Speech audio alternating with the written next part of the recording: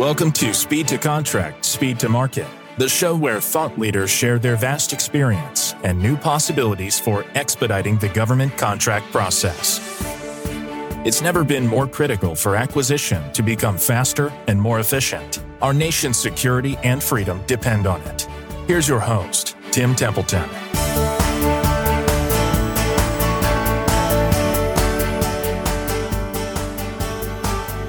It is my pleasure to introduce Soraya Correa. Ms. Correa served as the Department of Homeland Security Chief Procurement Officer and Senior Procurement Executive, whereby she was responsible for the implementation of acquisition policies, regulations, and standards of the agency.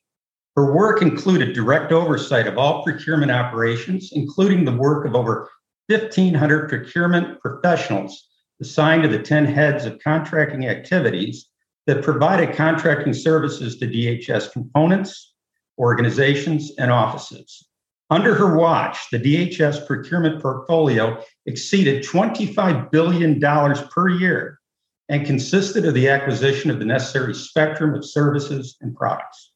Soraya Correa is a recognized transformational leader who designed several groundbreaking programs, including the Procurement Innovation Lab at DHS, that was adopted by other federal agencies to improve business processes. Today, Ms. Correa runs an independent consulting firm providing advice and assistance to professional associations, industry, and academia on procurement matters. Ms. Correa is a fellow of the National Academy of Public Administration, a senior advisor to the American Council for Technology and Industry Advisory Council, and serves on the Board of Advisors of the National Contract Management Association. Soraya, welcome to the podcast. Well, Tim, thank you. And thank you for that kind introduction and warm welcome. I'm excited to be here and have the opportunity to chat with you. Excellent. Well, Soraya, as you are well aware, we have antiquated policies of budgeting and controls that is seen by many leaders as a national security problem for our country and warfighters. From your point of view, where does the solution to this problem start? So first of all, I share the concern. I really do. I often talk about the fact that we have got to get this right, because those who would do harm to us are not governed by the Federal Acquisition Regulation. They do not have GAOs, IGs, or Congress that look over their shoulders. They do not have the transparency and do not comply with the ethics that we have to in this country. And I think all those things are necessary for our system. So we just have to find a way to continue to do those things, but do them more efficiently, more expertly, so that we can address ourselves to the concerns that we have, the threats that we face. Mm-hmm. So to me, it has always started with leadership. It has to be leadership. It has to start from the top. Leaders have to understand the threats that we face. They have to understand the parameters within which we have to work. They have to understand the rules, and they have to be able to guide, lead, direct, and mentor the people that work for them on how to navigate those rules and still be efficient, still be productive. For myself, I incorporated the word mission in everything that I talk to my staff about. I reminded them why they were there every day. I never talked about a contracting community that wrote contracts. I talked about a contracting community that enables the delivery of a mission. Because if you put it in that context, then we all feel the urgency, we all feel the need, we understand the importance. You know, one of the things in our previous conversations where we talked in depth, and I just love your background on leadership and how you approached your team. And it was obvious to me the support that you garnered, the culture that you built. It started to be able to manage up, manage down, and manage all around. It's in your words. Mm-hmm. Talk to us a little bit in terms of a big project, because we're approaching, obviously, a big issue that's going to take a big team to really affect change going forward. But how do you pull all that together as a good leader? I mean, what from your point of view and your experience? So first of all, it is about being a good leader, right? First, you have to look at yourself and make sure that you're the right leader, that you're doing the right things and working with your teams and your counterparts and your leadership in the right way. You have to be thoroughly engaged. The most important part of leadership is really being engaged, not only with the people that work for you and the people that you work for, but those around you, those that impact you, whether it's in my case, the chief financial officer, the chief information officer. I made sure that I had connections and relationships with those individuals, that I understood their roles and responsibilities and how they affected my role and responsibility. And that I made sure that I educated my workforce on what those roles and responsibilities were and how they impacted us. And that I made sure that my leadership understood that I understood the importance of that teamwork, that camaraderie, that partnership, that is that CXO community. What I would say, whenever you're confronting a big issue, the first thing you got to do is figure out what the issue is. What's the problem? Write down a problem statement. I always tell people, if you write it down, you'll be far more invested in it than if you just keep it inside your head. And I seriously mean that. When I stood up the Procurement Innovation Lab, I'll use that as an example. I didn't walk in with a big binder of ideas that I had. No, I walked up and I said, I want somebody who wants to be a change agent. And I went to my policy shop, by the way, to pull up a change agent. Think about that, my policy shop, and said, here's what I want to do. I want to create a safe space for people to bring me their very good ideas. And I'm talking about the people that bang on the keyboard, the user, the contracting officer, the contract specialist, not their bosses, them. I want them to bring me any good ideas they have on how we can do our work better. What are the steps that we can cut down on? How can we be more efficient, more practical, and more innovative in how we buy? And I want us to take a look at their ideas, make sure that there are no problems with those ideas, that they're not violating any regulations, because we got to stay within the four corners of the law. And then let's cultivate that idea. We're going to call this thing some kind of innovation hub. They came up with the name Procurement Innovation Lab, even though they give me a lot of credit because I said, take a pill if you got a headache with procurement. And I will tell you the story about the little blue pill. But anyway, so the point was, though, I challenged them to create an environment where people could come and have a conversation with them and try to solve a problem. And what I reminded my team was, you do not do the procurement. They do the procurement. It's their idea. I want them to implement. What we're going to do is help guide them and coach them through the process and work with them to make sure that the folks that are on their team also understand the importance of what they're trying to do and how they're trying to do it. And then I told my team, and here's the promise and the commitment that we make to the family. And that is, if they succeed, they get to go out and tell everybody what they did. They're going to get all the awards and all the accolades, everything. But if they fail, I am that. Soraya Correa, not anyone else, me. I will stand there and take the hit for them. And I will make sure that people understand what they did, why they did it, and what the learning was that came from that. Because here's the thing, in government, we're always afraid to fail. We're always afraid to fail. And anybody who knows anything about success knows the first rule of success is that you will have failures. And you learn from those failures. And if you learn from those failures, then you can create a very strong team and a strong body. People believed in me because, unfortunately, I had the good fortune, I guess, to fail early and fail fast, right? We did a major procurement. It was called Flash for the CIO's office. And my CIO counterpart was phenomenal in working with us. And we came up with some really smart ideas about how to streamline the procurement. Even how we did our industry engagement was completely different from anything we'd ever done before. Very successful. Where we kind of fell apart, it was a multiple award procurement, $1.2 billion. Where things kind of got off the rails was in the actual evaluation and the documentation that we developed. So long story short, we said we would award 8 to 15 contracts. We ended up awarding, I think it was like 12 or 13 contracts. Ended up getting protested. We took corrective action, got protested again. I'm giving you the very short version of this. By the second protest, I said, done, finito. We're not doing this. Because I'm also very adamant that I will not be strong-armed into making additional contract awards. And that was the goal of the protests, in my opinion. So we decided to cancel the procurement after conference with the CIO and others. I said, we're not going to put our team through this. We're going to cancel the procurement. So we did. And we happened to cancel it, say, on a Monday, and on the Tuesday, my boss and I were at a conference speaking, and somebody raised their hand and asked us the question about the procurement. And I stood up and I said, yes, I canceled the procurement. But you know what? That team that worked on that procurement is going to get a lot of awards because they deserve a lot of credit for the work that they did. And my boss, who was standing right next to me, said, and I own this with her. In that moment, we sealed that promise that I had made to people. And we followed through on it. We stood with that procurement. Oh, and by the way, look at me now. My head is still attached to my shoulder. $1.2 billion procurement. Of course, it's an IDIQ, multiple award, but I had also done my work. I had been out talking to people about the procurement, right? I had been out selling the concept of the Procurement Innovation Lab and trying things differently. And when we issued the solicitation, I said, this is an experiment. And as a result, people accepted that there could be failure.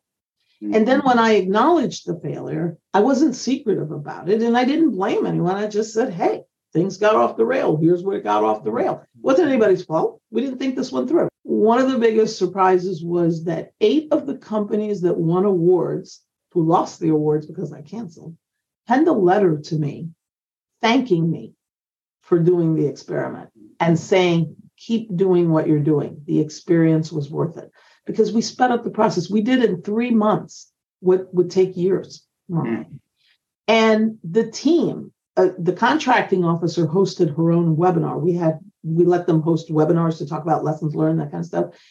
She talked about that. She talked about that confidence in leadership and the support and what it meant to her and why they were comfortable working on this and why they were comfortable acknowledging the failure. And it was because leadership was with them. Leadership matters. It really does. Mm-hmm. And, you and I talked about the fact that you can go to a lot of fancy schools and stuff. My leadership training came from the School of Hard Knocks coming up, right? Mm-hmm. I started out as a clerk typist, became a contract specialist, and I stubbed my toe once or twice, okay? And I learned. But one of the most important things I learned was the value of leadership, of taking care of your people, supporting them, having their backs all the time, and making sure that they know you exist. And that's a really important part of it, making sure they know you exist and that you understand what they do. We're going to talk in a second here about some solutions from your point of view to really next steps, because you're so pragmatic on your approach, and I really, really appreciate it. But one of the things for our listeners, if this is all you heard in terms of this podcast and what Soraya has to say, this is about leadership and to understand and how to create a culture where your team is for you instead of against you. It goes against our grain. And for you to come up and say, you know what, you're going to own the successes and I'm going to take the failures on it and I'm going to protect you. And in a space where people are interested and intuitively want to cover themselves, right? This is different and it's new. And it sounds like, well, that's simple, but implementing it is not. And so I really commend you on it. And really the thought of leadership, I don't care what the background is, that experience, and if you're able to implement that going forward, will help anyone's career go to the next level. Speed to contract, speed to market. Well, let's go to this next step. And the next step is, obviously, we've got this national security issue, and many have talked about it. We've got this threat looming in 2027. We've got great upheavals going on, in our world right now. You've been in the middle and have experienced lots of emergencies. You've watched our government, our contractors, our departments work through in peacetime, wartime. From your point of view, for us to go back and create a team of industry experts, just kind of unpack your thoughts of where do we start? What are those things, those steps, those next steps down at the tarmac level that we should approach to really affect change and be able to move forward with the right individuals? So first and foremost is we've got to define the problem. We've got to create that problem statement. And we have to speak in a common language, right? We have to make sure that everyone understands the problem the same way. But most importantly, we got to assemble a team of passionate leaders that understand what leadership means.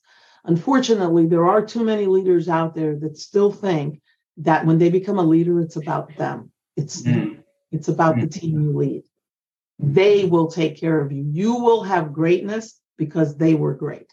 So when you focus on your team and you focus on enabling them to understand what is the problem that we're trying to solve, what are the goals that we're trying to achieve, what is that hill that we're going to charge, as I like to used to say to my staff. I used to always say, my job is not to tell you how. You tell me how you're going to do it. I'm just going to tell you where we're trying to get to, right? You're going to get me from point A to point Z, and you tell me how you're going to get there. And along the way, we're going to have a conversation. We're going to keep talking so that I understand the steps that you're taking and I can help you course correct, or I can run interference, because that's the job of leadership. We need to pull together a team of real leaders that understand this, that bring this passion, this commitment, and this understanding of what the role of leadership is, so that we can guide the others on how we make these changes. The other thing that we have to do is we have to communicate a sense of urgency. I don't want to be critical of all these panels, and because they do a lot of great work, but we put together these big behemoth panels with a lot of star names. I'm not a star name. I'm just Soraya, right? You need people like at my level that are practical, that are going to sit down and say, what can we do in 30 days and 60 days and 90 days? This was the whole idea behind the pill, by the way. It sounds so simple, but it works so effectively, because I said, what are we going to do now? I don't want to talk about regulation changes. I don't have time for that. Those processes take long. Yeah, you could expedite them, but everybody's not going to be invested in expediting. Let's focus on what we can do with the here and now.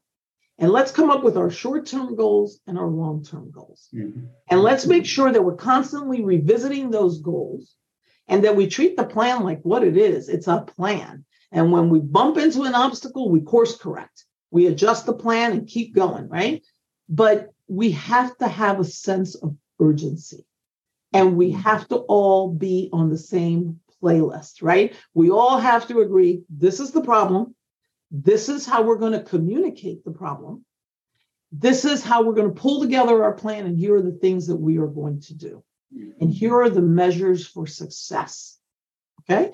And we're going to have to be willing to accept when we're not successful in some areas, right? We're going to have to be willing to say, this one's not going down the right path. Let's abandon that. Let's move over here. Because all too often, sometimes folks become invested in what they're doing. And they're not willing to course correct. I give you the example of Flash. In another agency, at another place in time, with another boss, we probably would still be working on the freaking Flash procurement. We really would. I'm that serious. Years later. I hear you. Me, I'm like, that's not practical. 7-9 months into it, I'm like, done. Let's go. Let's move on. Let's go find the next solution, because it doesn't make sense to beat a dead horse. In fact, I used to have a great boss that said, when the horse is dead, dismount. You've hit on some really key issues, right?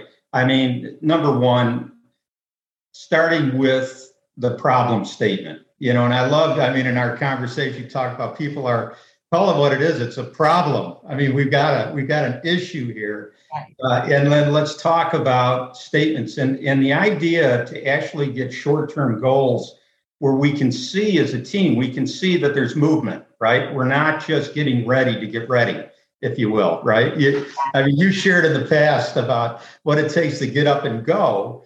But on the back side of this, we have ideas, and everybody from their own point of view. You talked about creating the same language.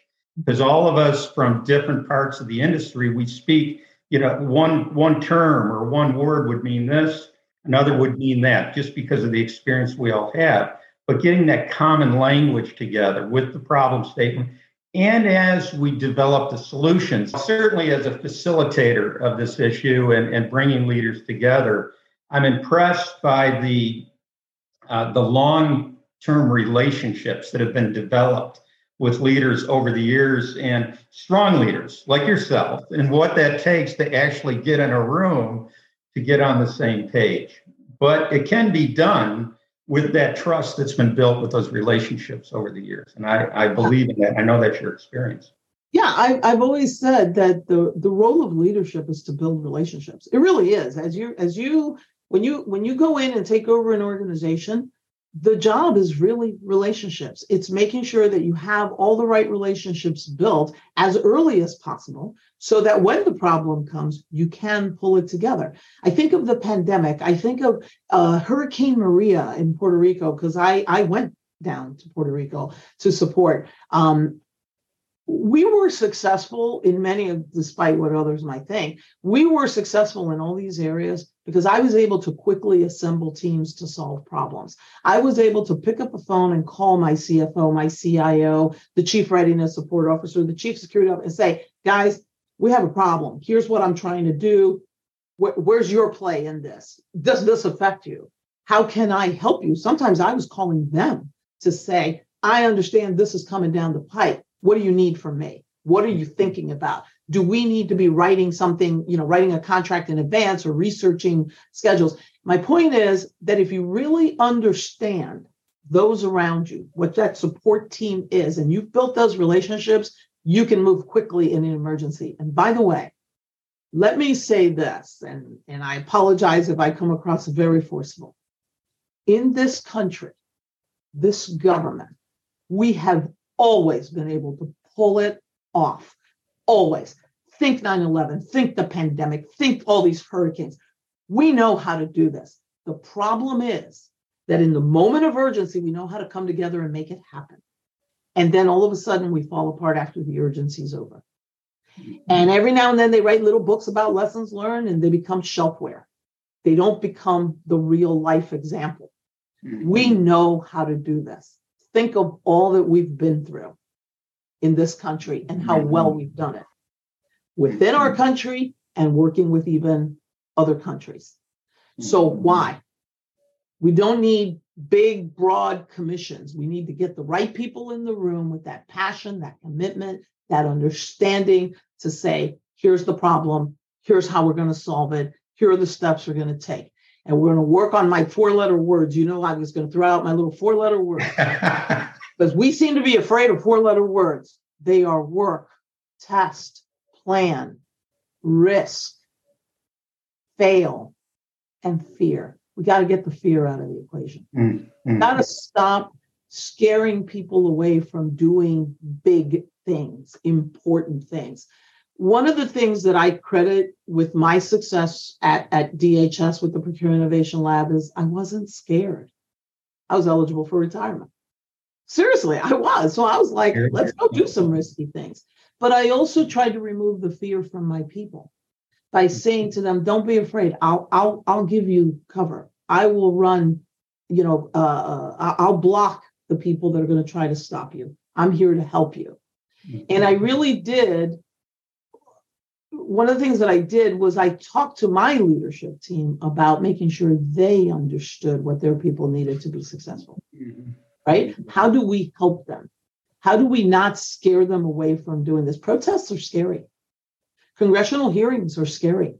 Front page articles that trash the government are scary. They are.